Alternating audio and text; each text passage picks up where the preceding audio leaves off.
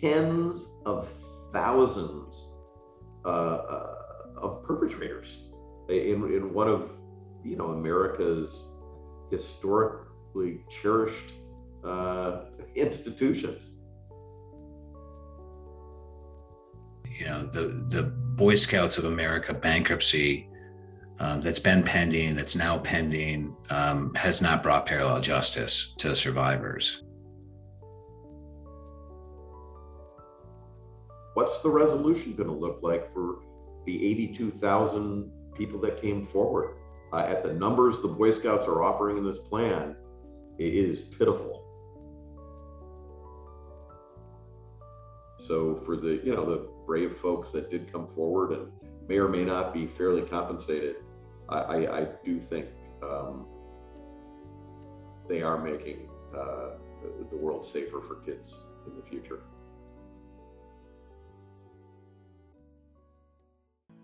Welcome to Parallel Justice. I'm Renee Williams, the Executive Director of the National Center for Victims of Crime, and your host for this series. Sometimes the criminal justice system fails to obtain justice for victims. This can occur when prosecutions end in acquittal or if charges are not filed at all. Even following a conviction, victims of crime can be left with devastating damages. So what then is civil justice? Well, crime victims can file civil lawsuits against offenders and other responsible parties, regardless of the outcome of the criminal prosecution, or even if there was no prosecution at all. Though money awarded in civil lawsuits can never fully compensate a victim for the trauma of victimization, it can be a valuable resource to help victims of crime rebuild their lives, and it is a powerful incentive to hold institutions, landlords, businessmen, and employers accountable. In this series, we will look at civil justice sought for criminal acts and bring together diverse perspectives to tackle complex questions of accountability, justice, and healing. Parallel Justice is brought to you by the National Crime Victim Bar Association, which is a program of the National Center for Victims of Crime. More information about the National Center and the National Crime Victim Bar Association is available at victimsofcrime.org. Please be advised that some of the topics we discuss may be disturbing, and these are intended for adult audiences only. Some of these topics may also be triggering. We encourage you to practice good self-care and seek support. Confidential, compassionate support is available via call, text, or chat at victimconnect.org. The views expressed in the following podcast are those of our guests, who are experts in these areas. These opinions are invaluable, however, they do not necessarily reflect the views of the National Center for Victims of Crime. We acknowledge that some of these views may be controversial. However, our goal in these discussions is to raise awareness of victims' rights and the options available to them. Please enjoy the podcast. Welcome back to another episode of Parallel Justice. Joining me again today are attorneys Mike Pfau and Paul Slager to continue our conversation about their work against the Boy Scouts of America and the abuse in those cases. What happened when a child was finally able to report? I'll start by answering that question. In terms of what happened when a child reported, I think that one of the patterns we noticed, if it can be called a pattern, is that there really was no coherent, clear response. And again, like so many things, it varied troop to troop, and it varied local council to local council, how situations like that were handled. And there just wasn't a clear, uniform understanding of what to do. I think that when we asked those questions of executives of the National Boy Scouts organization, they had an answer, and that answer was, well, that was supposed to be reported to our department, and then we would take that information and we would take it from there. So essentially they would say, give us that information, we're going to add that to our database, we're going to do an investigation, and if circumstances warranted, we will remove this person from the leadership position in scouting. That's not really always what happened in practice. Sometimes they weren't reported at all to the National Boy Scouts of America organization because there wasn't a clear understanding at the local level of what they were supposed to do. And there was no enforcement mechanism at all. Other times it was reported and no one at the local level had any idea what happened with that information. Sometimes the leader was suspended, sometimes they weren't. There was never any explanation given as far as I could tell. Was to there the any local- mechanism for report them to law enforcement? Well, that's interesting. We're talking about trends, and I don't know if Paul will agree with this, but one thing that struck me when I began to handle these cases and also review the files is there was a trend not to proactively reach out to law enforcement. And if there is reference to law enforcement in the perversion files, it's usually some parent is called the police, not the local chartering organization, local leader, or the local council. And then the other thing that I was struck by is the lack of investigation when a perpetrator was identified. So you would think if child one says, I've been touched by, the Scoutmaster, that Boy Scouts would go in, interview the family members and the other boys in the troop and find out whether this is an isolated incident or a pattern with the perpetrator. And you really don't see that at all, which I think is interesting. But also, I think also is part of the systematic failure and what allowed so much abuse to be perpetrated over time. There were also, just to add to what Mike said, there were also some files where it was clear that one of the goals of the Boy Scouts of America was to try to make sure that it didn't become a story, that an instance of abuse didn't become a story. And so there were certain files where it was pretty clear that the public relations component of sexual abuse was a significant concern to the Boy Scouts. And I remember seeing, and I can't identify the file, but I remember seeing some files where concerns were expressed in writing about, hey, this could get out if we don't, we need to do X, Y, and Z, or this could get out. There were concerns about protecting the brand, and Mike has alluded to the brand several times. And I agree that, like so many, large corporate organizations, protecting the brand sometimes takes priority over a lot of other things. And I do think that, if you're asking about trends, I would say that another trend that we observed in going through these files and analyzing them was there was a desire to protect the brand. And there's a sense from reviewing these files that protecting the brand was really a priority. And that's not always consistent with taking proactive steps to identify abusers or to support victims. And we saw those inconsistencies play out in a number of the files we reviewed. Well, and I'd add to that, Paul, on protecting the brand. One of the things that troubles me the most is even now in what 2021, 2022, 48 hours from now, since it's almost New Year's, after having the files released, after going through an 82,000 claimant bankruptcy, you still don't see the level of transparency from the Boy Scouts that you should, or that I'd like to see. Admitting where the mistakes were made, releasing all of the IV files, and you just don't see it. And no organization can truly move forward until it has been transparent. And we're 2021. We're talking about abuse that happened in the 50s. 70, 60, 50, 40 years ago, and we still don't see full transparency from the BSA.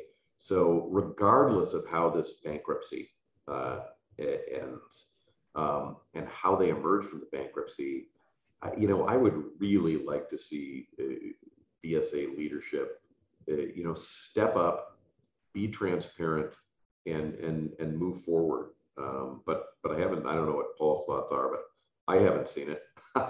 You know, Well, I don't see it either, Mike, and I agree with you that it's necessary, both for Boy Scouts of America, but more importantly for all the survivors of abuse. I mean, I feel like that sort of accountability and transparency is such an essential part of the healing process for survivors of abuse. And I know that my clients who now have claims in bankruptcy don't feel like things have changed much along the lines of accepting responsibility or being transparent in some of the ways you've described. And I think it would go a long ways to supporting those people if they would do that. And as well as just being, I agree with you, it's just good business at some point. Not that that's our concern, but it would just make sense, it seems to me.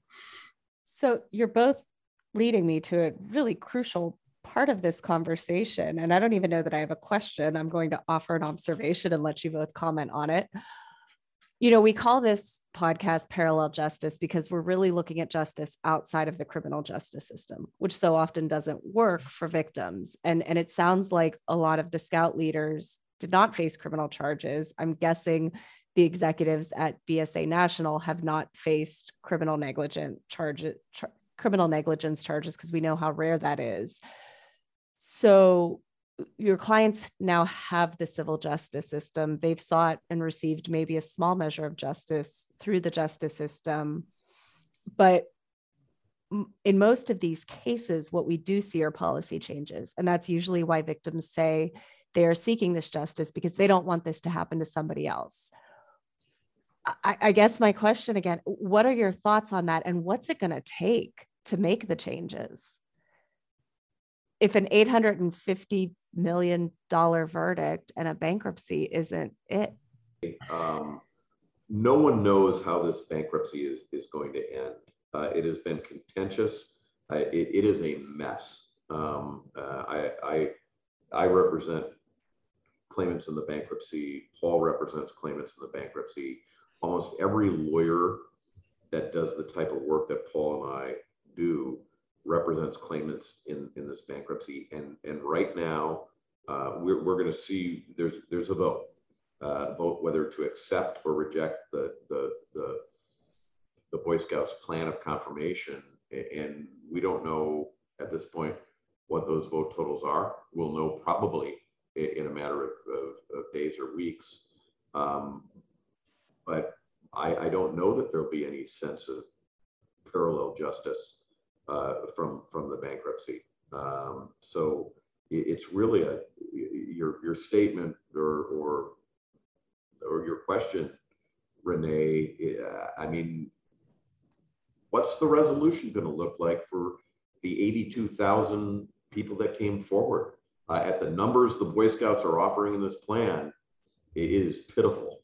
And on reform, my observation of this, and I've followed the hearings, been at the hearings, I've been involved in some of the mediation, and there's a privilege, so I can't talk about that, but boy, I know the Boy Scouts are desperate to emerge. They're always talking about, we've got to emerge. We've got to get out of this bankruptcy quickly.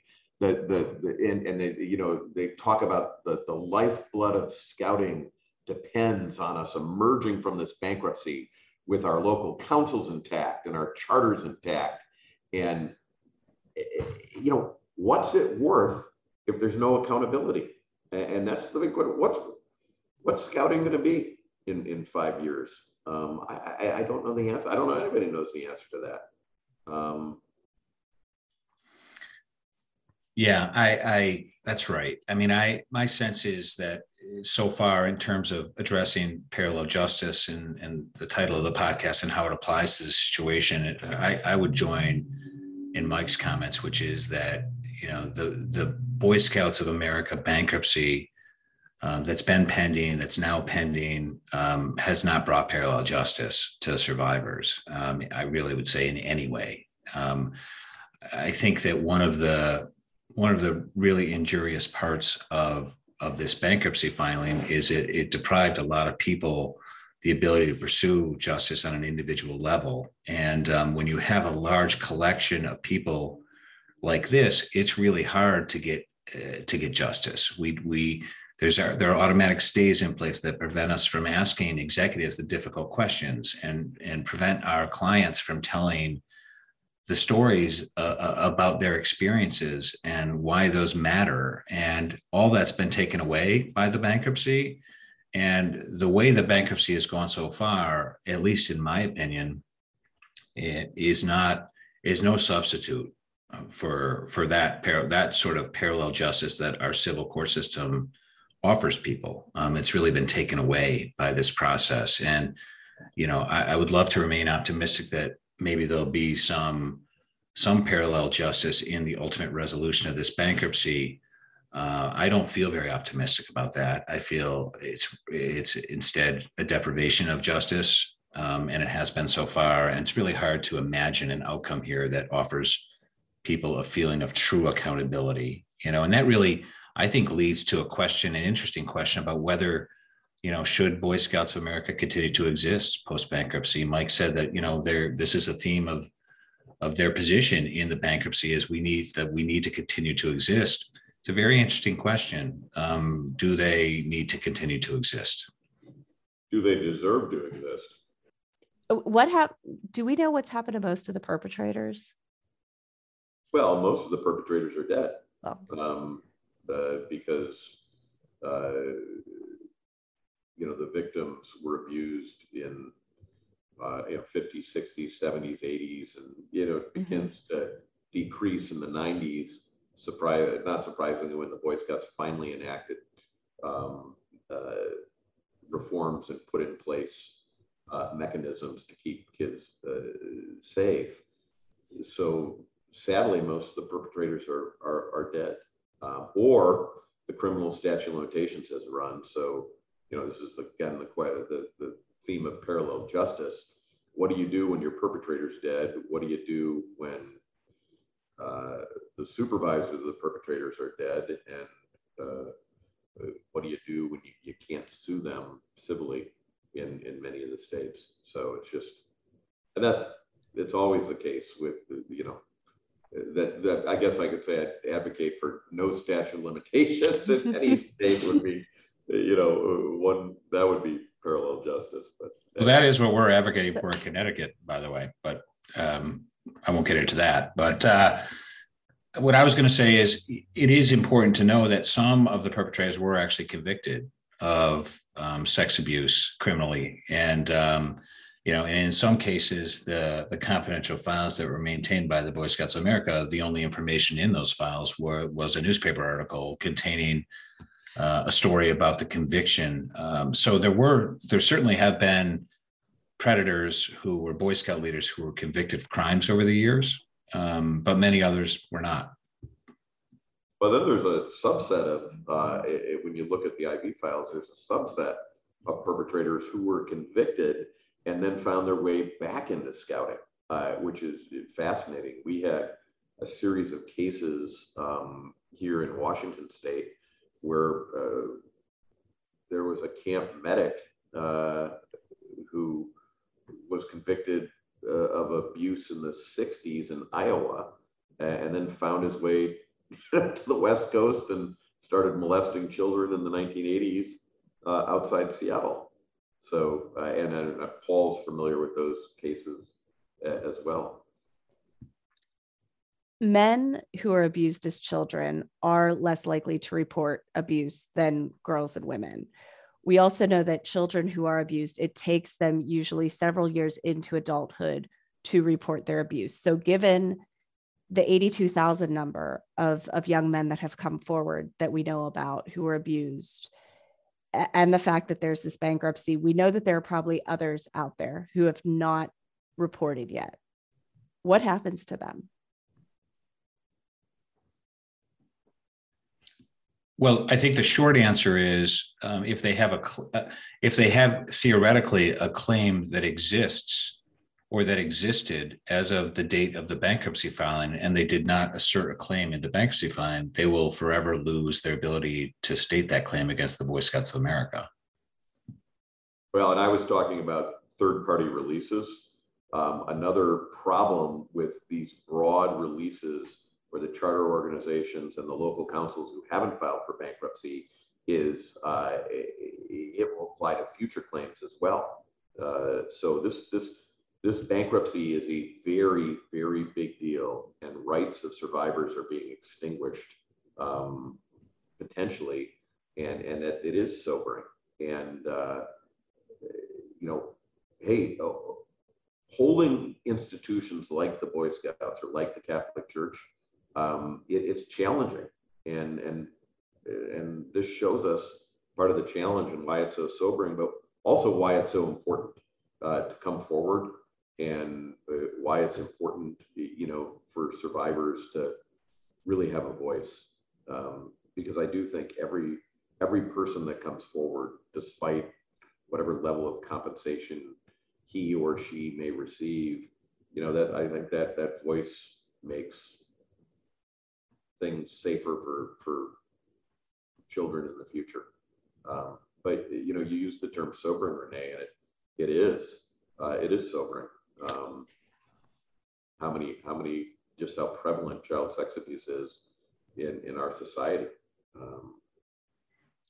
The one thing I'll add, and I think one positive thing that survivors can take, and there aren't many, but I think it's a big one, positive thing that survivors can take from the Boy Scouts of America bankruptcy experience, is that the Boy Scouts of America would be functioning business as usual if not for the loud voices of survivors who were courageous enough to come forward under difficult circumstances and say, hey, this happened to me. It's not my fault. And it shouldn't have happened to me. And the people that represent them too. I mean, if it weren't for a critical mass of people who were willing to come forward and seek justice, bankruptcy would not even be talked about. So the Boy Scouts of America is in bankruptcy as a direct result of its own conduct, which permitted, mass child sexual abuse, combined with a number of survivors of sexual abuse who were willing to say, I want to do something about this. And I think without both of those components, there's no bankruptcy. They're just functioning like they always did. And I think we can even go a step further back and say that without that combination of that is, cultivation of abuse combined with people who are saying you need to be held responsible for this. I think that's the reason there were those changes in the late 1980s, early 1990s that Mike alluded to, where there was a safer environment created in the Boy Scouts. I would argue it wasn't safe enough. I would argue they didn't go far enough, but they did do something, and they did something because of the consequences of not doing something. Paul, it's a good point. We were talking about maybe some of the negatives, and sometimes it's easy to be a little dark or a little negative when we're talking about just this really difficult subject matter. But I agree with Paul. If there is a silver lining to the bankruptcy, it's going to be either that BSA does not emerge and children are safer, or whatever reconstituted Boy Scout entity emerges from bankruptcy, it will be safer, if for no other reason, because society will view the Boy Scouts and their mission and what they do differently, a little bit like the Catholic Church. Catholic Church today is not what the Catholic Church was in the 1970s when I was a kid. It is not all powerful. It is not, and it's not because they found God. They don't get to do what they want to do. And families and parents who send their kids to Catholic schools, for example, do that with more knowledge and more safeguards. And if there is a Boy Scout entity that emerges from this bankruptcy, families and parents and children will be more fully informed if they decide to let their kids engage in scouting activity. So for the brave folks that did come forward and may or may not be fairly compensated, I do think they are making the world safer for kids in the future. So Mike and Paul, we've been discussing, and the words have come up a few times, the ID files. We also know them as the perversion files or the confidential files. Can you explain to us what those actually are? Who holds them? What do they contain?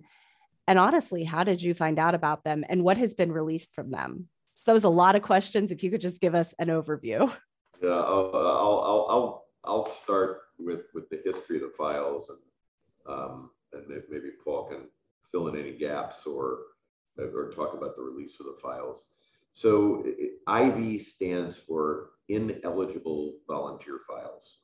Also, interestingly, I believe it was the Boy Scouts who referred to them originally as the perversion files. And in these files, well, let me step back and say the files date back to at least the 1920s. So almost since the inception of the Boy Scouts as an entity in America, are these files. So what are the files? What the Boy Scouts began realizing 100 years ago is that perpetrators were infiltrating the ranks of scouting for the purpose of harming children. And we've talked about some of that. And Boy Scout leaders and volunteers have to register. And what they were finding is a Boy Scout leader would be removed from one troop and they'd show up in another troop in another state and try to register again. So it was an attempt to keep track of ineligible, these leaders who had hurt children or were in danger of hurting children would be ineligible to be registered in the Boy Scouts. And I think what started as maybe a good or laudable idea eventually became an albatross. The files probably went from 10 to hundreds to thousands. And just, I've got some stats here, but in litigation, one of the Boy Scouts' own expert identified 7,819 perpetrators between 1944 and 2016. The Boy Scouts' own expert identified 7,819 perpetrators. That's not even the complete set of files because no one's seen the complete set of files. The Boy Scouts have never released the files after 2016, I believe. And they've also destroyed files when perpetrators died. So, you're talking in excess of 10,000 perpetrators probably abusing kids. So it's a massive repository of data and information about men who were infiltrating scouts and abusing or trying to abuse children. So I don't know if I've done that justice, Paul, but maybe you could. Yeah, I think you have. And I mean, I might add that that's the number of abusers, not the number of abused. And, we talked earlier about the trends that we see.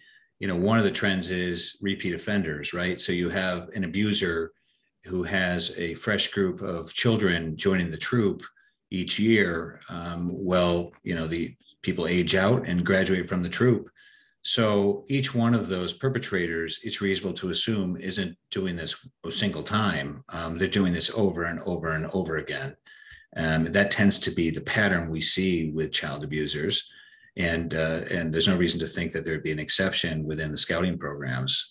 The other thing I would add about these files, so these files were kept and maintained exclusively by the National Boy Scouts of America organization, and they were kept strictly confidential from any of the local councils who did not know that this repository of files, of documents existed, who were not shared any data from those.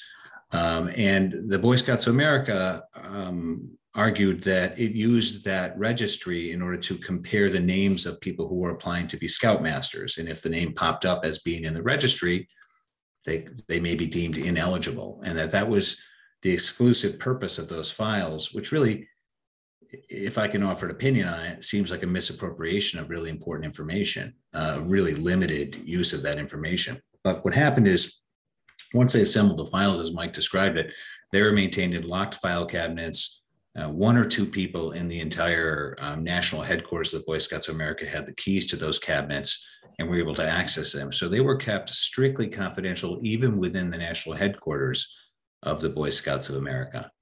And it's interesting, the term IV files or ineligible volunteer files, that only surfaced as a term, as a description or a title of these files after, it seems, for the purpose of litigation. Internally, for many, many decades, those files were either called perversion files or the confidential files. That was quite literally their name. And my guess is some lawyers or some PR reps decided that perversion files and confidential files wasn't going to go, those weren't going to go over very well with juries. Ineligible volunteer, which is a much more self-serving way to title those files, maybe a more marketable way to describe them. So I thought that was interesting too. When I was one time deposing one of those two people who had the keys to the cabinets, he was continually referring to those as perversion files or confidential files, not as ineligible volunteer files. And he had to be sort of self-correct a number of times to use the terminology that his bosses wanted him to use. And I think your comment was right, that it's infuriating that that's what it was used for and not for any other purpose. Well, and also, again, when we're talking about the files, I don't want your listeners to believe that that's the entire library of perpetrators. When we talk about the almost 8,000 known perpetrators, these are just the ones who were caught or that the Boy Scouts happened to investigate enough to put in their files. I mean, yeah, you're probably at least half, if not more, of the cases that I've handled involve perpetrators that are not in the IV files.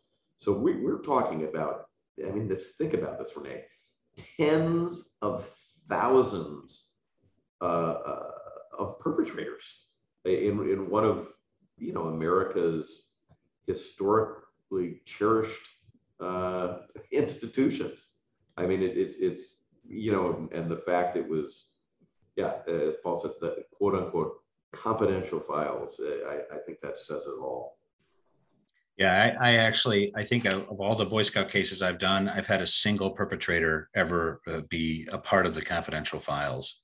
All the rest of the perpetrators did not appear in the files. So the numbers really are pretty stunning. That's terrifying and disturbing. Agreed.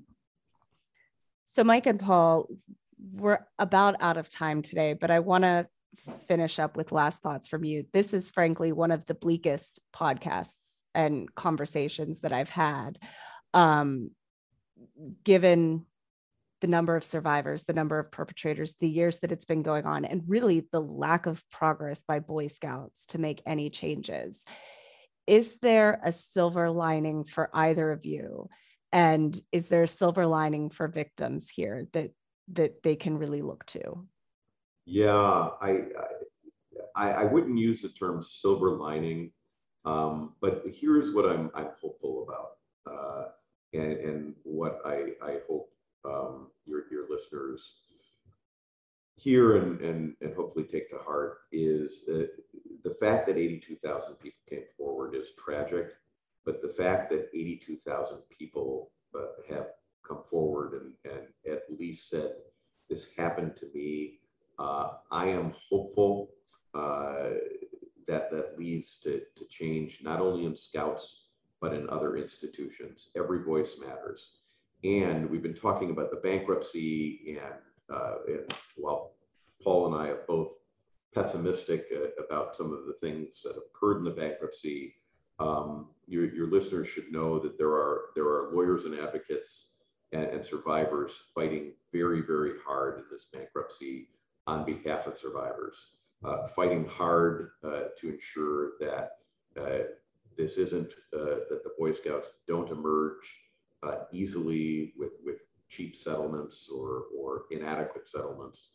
And I am hopeful that the judge will do the right thing and, and fashion a plan that is as fair as possible under these difficult circumstances. The other thing I would add, Renee, in terms of the importance of what's happening with this whole Boy Scout bankruptcy and the impact that it can have sort of on larger society and other survivors of abuse, I don't think we should lose sight of how powerful it is that so many people have come forward in force together. 82,000 people in a period of months stepped forward and said, we're willing to assert a claim because we were abused and because it wasn't our fault. I think that's really unprecedented in legal history, at least in this country and probably in any country, that 82,000 strong would step forward and assert their rights as survivors of child sexual abuse. It's a really powerful statement, and I hope it empowers others. And I do think that that's something that, in an otherwise really upsetting, grim scenario, I do think that's a positive thing that we shouldn't lose track of. Excellent thoughts. Well, Mike and Paul, I want to thank you both again for joining us for this conversation, and thank our listeners for listening to another episode of Parallel Justice. As always, if you would like to contact either Mike or Paul, we will be putting their contact information as well as their websites in the show notes. Thank you for joining us again, and please join us next week. Thank you for joining us for this conversation. Again, we know the topics discussed can be difficult and may be emotionally triggering. Support is available at victimconnect.org through call, text, and chat. We encourage you to take time today to learn about your rights and options that are available to you. Building safer communities requires every one of us to take action. Visit victimsofcrime.org to learn more. This podcast was created by the National Center for Victims of Crime in partnership with our center and affiliate, the National Crime Victim Bar Association, the nation's first professional association of attorneys and expert witnesses dedicated to helping victims seek justice through the civil system.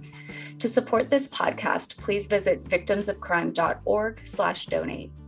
Parallel Justice is hosted by Renee Williams, written by Krista Anderson and Mariana Wells, edited by John Williams, and produced by Deidre Watford.